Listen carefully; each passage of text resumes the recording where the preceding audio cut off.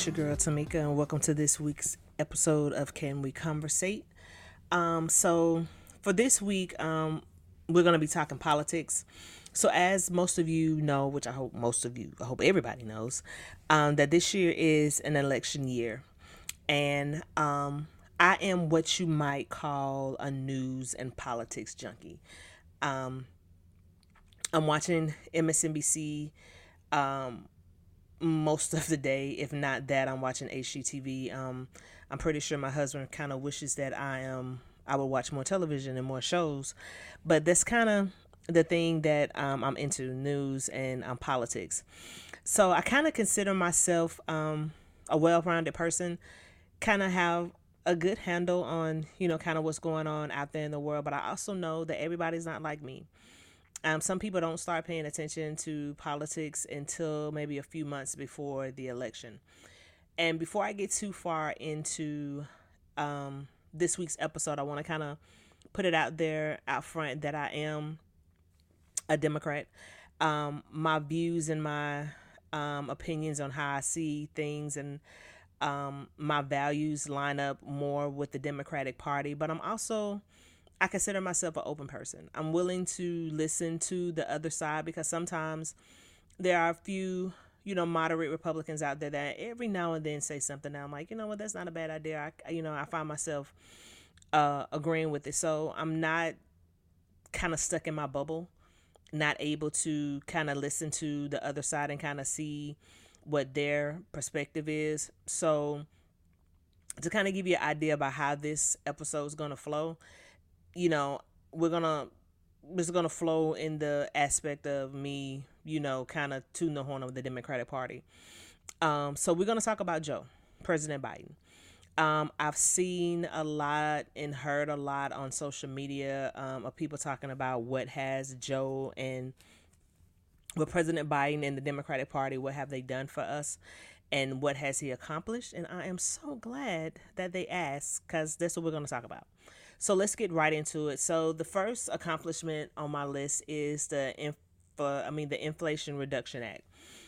There were a lot of things that was included in this act, but there's were two that stood out. That kind of stood out to me.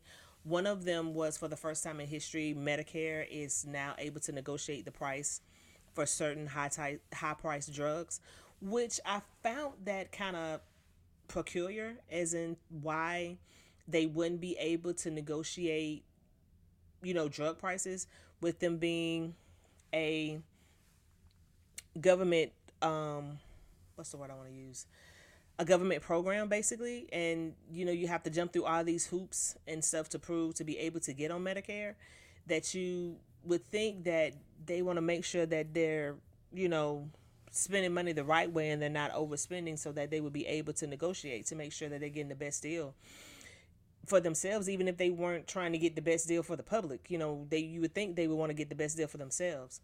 And the other thing that was interesting and that stood out to me for this Inflation Reduction Act was the cap on insulin to $35 a month $35 for a month's supply. And this one kind of hits home for me because my mom is a diabetic. She's a type 1 diabetic, so she's insulin dependent and she has a pump and all of that stuff. So insulin can be very expensive. For her, luckily, when things got kind of tight for her, me and my husband were able to kind of step in, and assist her before this change has come around. So this one was really important to me.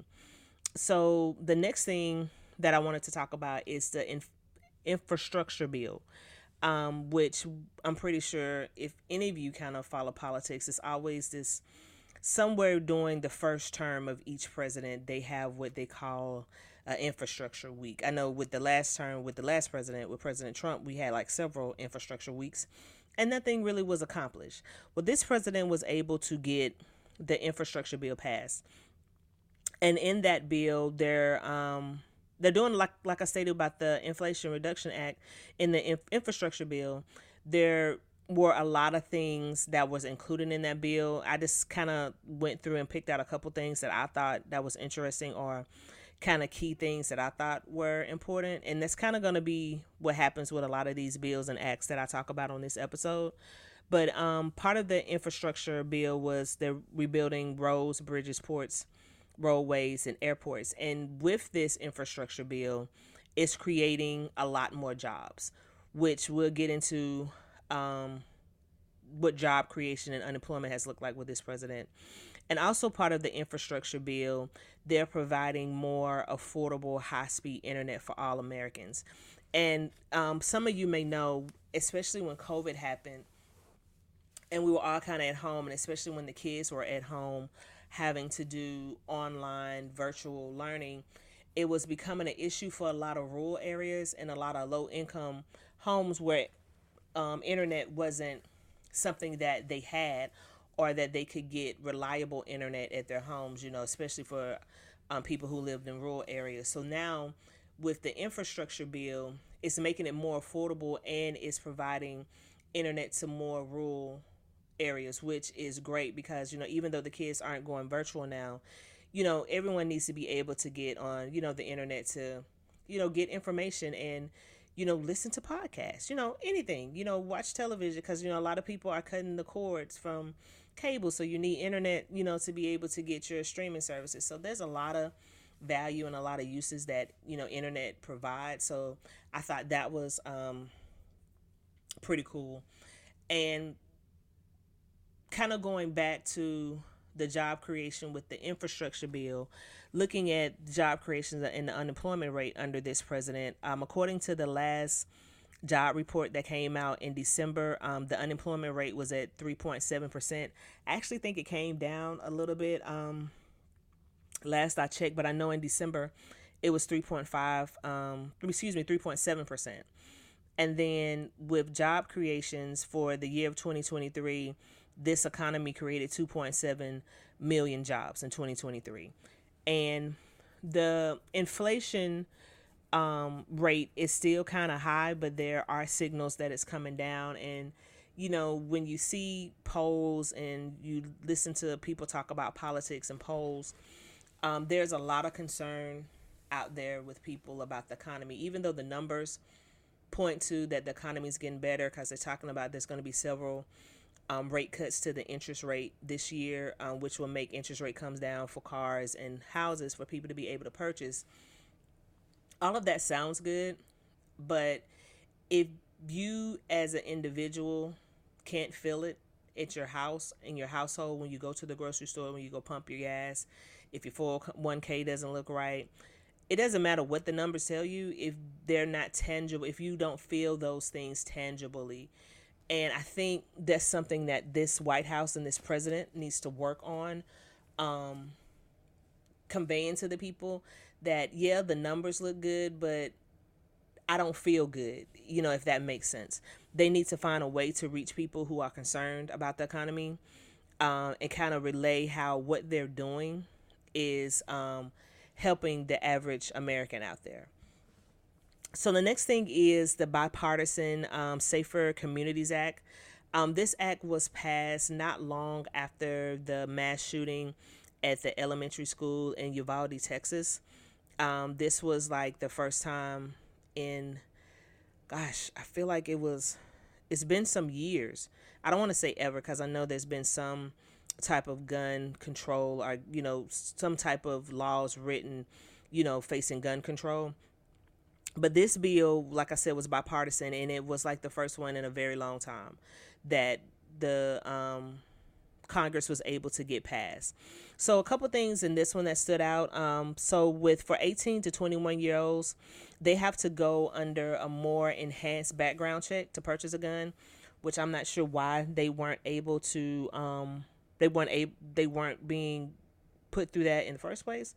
But that's, neither here or there. Now it doesn't matter. They got it in this bill. And they also were able to narrow the boyfriend loophole. And I really wasn't sure what that was until, I kind of started doing research for this episode. So the boyfriend loophole keeps guns out of the hands of convicted dating partners, which once again, I'm not sure why that hasn't always been a thing. Because why would you want somebody that's convicted of a crime to be able to purchase a gun? But like I said, that's a topic for another episode. And also, in this bill, they did investments to address mental health, which just this past week they announced $285 million to go to schools to help them hire and train more than 14,000 mental health counselors, and then $6 million will go to community violence interventions efforts at schools, which I think is really cool because our kids nowadays are facing more challenges than any generation before. The introduction of social media, and it's always been pressure. Kids have always faced pressure. I think, from the beginning of time, somebody's always trying to pressure you to do something that you may not necessarily want to do or is right. That's kind of part of life. But I think with social media, it's 10 times worse. And the fact that they're trying to get people into the schools where kids are most of their days, during this, school year, to kind of help them combat the things that they're facing, not only at school, but, things that they're maybe facing, at home, is a great thing. So then also something that was just recently announced is the summer grocery money. So this program will provide summer grocery money to 21 million children across 35 states. Its eligible families will receive $40 per child during the summer, totaling $120 per child, and the funds will be loaded on an EBT card. There are also 15 states that have opted out of the program. Some of them you won't be surprised by. That's Alabama, Alaska, Florida, Georgia, Iowa, Louisiana, Mississippi, Nebraska, Oklahoma, South Carolina, South Dakota, Texas, Vermont, Wyoming, and Idaho. Some of the states have came out that's on this list. A few of the states on this list. I can't think of them right now, but there were a couple that stated the reason they were opting out of the program was because they already have something similar that they do in their state during the summertime for their kids. So they really didn't see the need to sign up for this program because they already have something in play for that. And then some of the reasons for opting out of the program by some of these states are just ridiculous. And I hope I'm gonna have a link to all the articles that I use for my research for this episode in the comment section of the podcast, so you're able to kind of go back and read read these articles and see where I got this information from to do some of your own research. But some of these states, some of the governors, it's just wow. It's just wow. So the next topic and the last one I think I'm going to hit on for this week's episode is the historical judicial appointments. So most everybody knows President Biden nominated the first black woman to the Supreme Court, Ketanji Brown, and he has of the other judge appointments that he's made, 67% of those appointments are women, and 65% are people of color. So he's done a great job of filling the bench with diversity. This last president we had, Trump, made it his mission, and they did it. They accomplished it with filling the bench with younger, more conservative judges, not just the Supreme Court, but, your appellate judges, all the way down to, your state judges, the ones that he appoints, that are not elected. They did a very good job of getting judges that aligned with the thinking of how they think this country should be ran. And then President Biden comes around, when he enters office, and he tries to, I don't want to say nullify it, but tries to make the bench more diverse, that actually looks like America, looks like the populace of the country, and not just a small, loud minority of the country. So I didn't touch on everything that this president has accomplished. I didn't bring up his efforts for student loan relief, climate change, or the things that he's done for veterans. I would challenge every person that listens to this podcast to kind of go back. Like I stated, I'm going to list the links of the places where I got this research from, this information from, and kind of do your own research. Whatever your criticisms of President Biden and the Democratic Party, this administration, it's not fair or true when people say he hasn't accomplished anything, because he's one of the most accomplished presidents in American history. And I understand some of the criticism that people throw his way and throw in the face of the Democratic Party. And some of it, I kind of agree with. Like, one of the things that people use as a criticism is his age. Everyone knew what his age was when we voted for him last term. But last time he was the best option that we had to defeat Donald Trump. And this time around, nobody else is throwing their hat in the ring. No one else within the party is publicly challenging him. So at this rate, this being January of 2024 and the election is in November, who else are they going to get to run in his place if he's not running? And you don't see the people on the other side complaining about Donald Trump's age, because he's close to the same age, if not the same age, as Joe Biden. So what's the difference? The next thing is they do a horrible job of touting their accomplishments. They don't toot their own horn. They do a horrible job of getting out in front of the American people saying, hey, the reason you got that great health care is because of me. The reason you have that, high-speed internet now in rural areas is because of me. The reason your insulin is $35 a month is because of me. They do a horrible job of doing that, but also they don't do a good job. Not only do they not do a good job, rather, of tooting their own horn, they don't do a good job of giving people tangible ways of how the things that they have accomplished are affecting their lives. They also do a horrible job with their social media presence. There are a lot of influential people on Instagram and TikTok in particular who support this president and support this administration, who have a very large following. They need to find a way, and not just this president, but the Democratic Party as a whole, needs to find a way in tapping into these voices that are able to reach people and who support them to get out the message, not only the message to vote, but also the message of what this president has done for them, and to combat some of this misinformation that has been thrown out there and put out there to just float and grow like a fungus.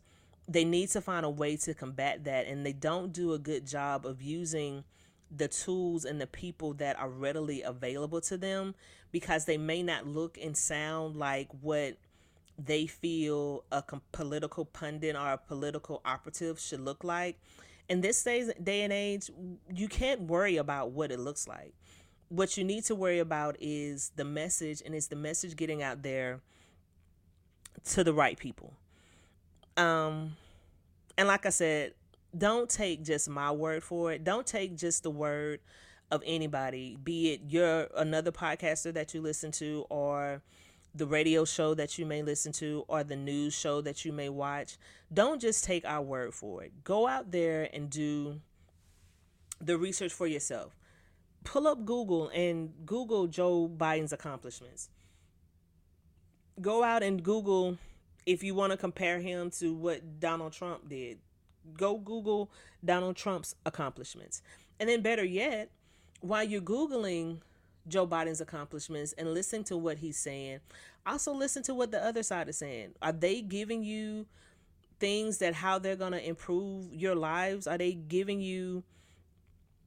saying what, if they get a term, if they become president, what they're going to do to make your life better? We as voters, we have to be informed voters. We can't vote with our emotions. And what do I mean when I say vote with our emotions? We as a people, as Americans, sometimes get caught up with the personality and, you know, the way that person speaks and the way that person addresses things. We get caught up in that, and we don't listen to what they say, and we don't pay attention to the things that they say and how they're going to improve our lives. Voting is a transaction. We vote for you because you said that you can do this for me. And so you said, let me put it this way. Like I said, voting is a transaction. So I go and I say, this is what I want you to do. I want you to give me A, B, C, and D. And they say, I can give you A, B, C, and D. Okay? If you can give me A, B, C, and D, I'm going to vote for you.